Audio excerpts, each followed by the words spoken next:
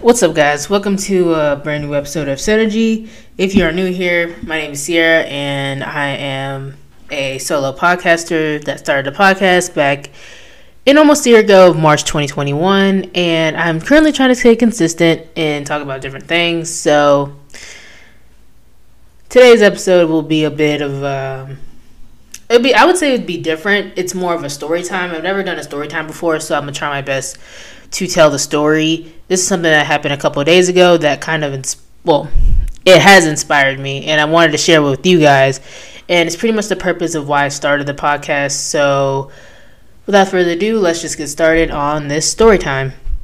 So I just want to point out that the things that I'm talking about is not a sponsored or anything or for personal gains. It's more of figuring out my way through the podcast world, what I want to do, and things that have been popping up in my life that I realized that this is the reason why I think podcasting would be a good thing for me. So, long story short, I joined, or I would say I signed up on this app called Quilt.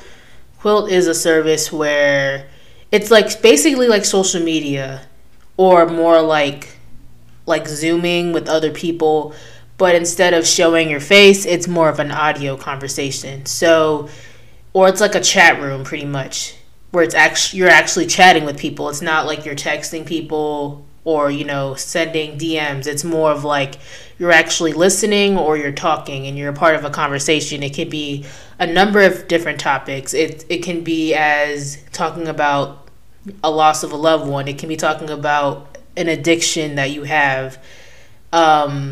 Being with a group of people that have similar issues that, are going through something, or maybe someone has gone through something and they can give you advice, things like that. It's very anonymous. I mean, it does show your profile picture and your name and where you're from, and maybe you can give your facts about yourself just like Instagram, but it's more of like, it's a judgment-free zone, and it's just audio. You're just talking, and it's very cool for people that are looking into connecting with people but are not really interested in like showing their face per se, or more just wanting to talk. And it's kind of something that I thought would be a great thing to do, because I'm more of that person. Like, I'm cool with talking on the phone, or like talking in general face to face more like, but I don't know, for some reason, I don't know. I'm just going to get straight to the story time. So I was on there a couple days ago, and I just was curious as to like what can I talk about? Just something random. I have tendencies to where if I want to be alone, sometimes I am in my thoughts, and I think it'd be better to talk to someone about anything that's in my mind. I realize that's a good benefit for me personally, that I could just open up and talk about what I have to talk about, and it's just the person just listening, not really telling me what to do unless if I give it to them. I know many of you guys relate to this, wanting to just vent. So I was sitting in my car and I started a quilt, which is basically starting a live at this point. And people can join in. It can be anybody that can join in, or it can be a specific group that you've joined. They have like mental health groups. There's, let's say you're spiritual and you're into things like that. You could join a circle, which is what they call it, in things that are, interested. Like basically like Facebook groups. If there's things that you're similarly interested in, let's say you're a mom or a parent in general, and you want to join a group of parents that are just wanting to vent about, the parent life, things like that. But I think mine was more open to everybody. And I was talking to this person. I'm going to have him remain anonymous. I was debating on talking about this, but I think if I just have him remain anonymous and I'm going to switch names, then I think it would be a little bit better. So this guy, I'm going to call him, I don't know, it's hard. Maybe I'm going to call him Martin. I'm going to name him Martin. So Martin popped up. I was like sitting on live for about maybe 5 minutes until he popped up, and we just started talking. I introduced myself, he introduced himself, and we were just like, we just wanted to talk about life. My live, so I put like a little, so when you start a live, even on Instagram, you can put like a little caption, like, hey, let's just talk about this, or I'm not in the mood today, somebody help me, something like that. So I just put, let's just talk about life. and we were just, just talking a little bit about what's going on in our lives. And his story was a very sad story. So long story short, Mark lives in an area. I'm not going to say which area, but it's a pretty bad area to live in, especially now with crime rates going up. And he talked about how he was affiliated with gang activity, and it caused him, or I guess his family member, to get hurt or killed, actually. And he also has tattoos that affiliate with that gang, and it had ended badly with a situation between him and his family member. And he was very, very, very hurt about it. It just happened not that long ago either, so he was still very heartbroken over it. I'm sure he has PTSD now from the whole entire situation. He literally watched his family member die right in front of him, and he has this guilt going over him.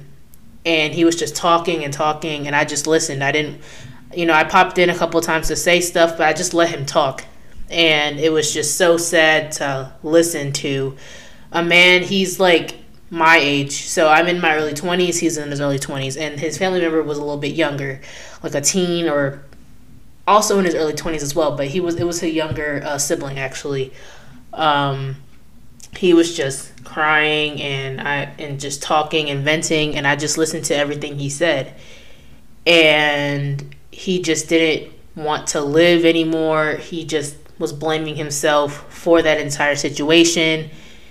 And I'm not a therapist, or I'm not certified to say things or recommend things, but I am a human person, and I know what it's like to lose someone close to me, or I've known people that have been associated with things similar to what he's been experiencing, and it's a tough life out there. And I was just you know what, I don't know this person, but this person's literally going through something very traumatic, and is to the point where he just feels like him living, he shouldn't live. He wished it was him. So I just gave him words of encouragement. I was just you know what? This is a sign that you should end doing these things. It's hurting you. It's hurting your family. They went to the point of killing your own person. These people do not have, I would say, a stable mindset. Instead of just talking things out and having a one-on-one conversation, they're quick to pull out weapons and killing each other instead of talking. And I said, this should be it for you. This should mean that you should no longer be affiliated with these people, and that you need to start talking to a therapist. You need to start talking to your family, get close with your family. Just stay away from that. It's so bad to the point. Being affiliated with gang activity is very, very bad. No matter what side you're on, your own can even kill you. They can kill your family members. They don't care. It can be anything that you've done, and they can target you right on the spot. That stuff we stay away from. And I remember it being talked about back when I was in school, but it was never really talked about as much. But now there's programs now where Big Brother programs where they go into communities being a mentor for these young kids, instead of them, doing things like selling drugs to get money. How about playing sports or going into clubs, introducing them to jobs that they can easily do, and keeping them busy instead of them going into the streets. And another person had popped up. I'm going to call him Michael. Michael popped in and gave his, talked to him as well, and he made some very good points. He told him that he shouldn't live his entire life blaming himself for that situation. It wasn't his fault. It was the person behind the weapon. They had a motive to kill whoever, and he shot him. And yeah, they were in a terrible situation, wrong place, wrong time, but he can't be living his life in that guilt. And we were both saying that we think that his brother would like it if, or would appreciate, or I don't know what the right word is, but wouldn't want him to live like that. You know, he would want him to move on. And also, Martin was talking about how, because I asked him, like, how is his family? Is his family okay? Who does he live with? And I asked him about his mom. And his mom, he said that he didn't even want to look at his mom in the face because he knew he was the blame for it. And I said, your mom needs you more than ever. If your mom loves you, she wouldn't see you as the blame for killing your younger sibling, you know? And he was, you know, when you're going through something like this, you're in the motions still. And he was just like, you know what, I need to figure out who did this. If I knew who did it, I would do something about it. And I said, you know what? No, don't do anything about that, because your mom, you have to think about your mom, your family. Your mom does not want to lose two sons to senseless violence. You need to be the one to, like, you know, step up, be there for your mom. She's grieving really bad. She lost a son, and she does not want to lose another one due to the same thing. And he should be at a point now where he needs to really protect himself, his family, because anybody in his family, including himself, can be next. These are things to never play around. Like, gang activity is nothing to play around. You can ask someone who was in prison for gang-related things, and they probably regret it. Or people that have lost people due to gangs, they would probably say right now, I regret being a part of that, or I wish I would have went back and never did this because I lost my best friend. There's so many people that have lost family members, friends to gang violence. It's not even funny. And Michael was telling Martin that, you know what, be the voice of reason. Be the person that is ending these things. You know, why don't you, you know, encourage other kids that are younger to be like, you know what, these things are not cool. You know, there's ways to earn money. There's ways to get a job. There's different things you can do in your life. You do not need to spend these amount of years doing things to have your life cut short, either in prison or dead. It's not worth it anymore. You know what I'm saying? And I was just like, exactly, you know, be that person. You can share your story and be like, this is why being in a gang is not worth it at all. It can hurt you, it can hurt your family. And I went through it myself, and it was literally the worst day of my life. But you know what? I picked myself up and I said, I'm not going to deal with this anymore. This is the end for me. I picked up myself from my family, my brother, and myself. I changed myself. And I told Martin, I said, Martin, you need to change right now. Today's the day. You know, things happen in life that the universe shows us. And I told him that this situation was really effed up. And it's a really effed up sign that you got to change. You got to get out of there. You know what I'm saying? So I was just like I told him I wished him the best. He's in my prayers. And I hope for the best.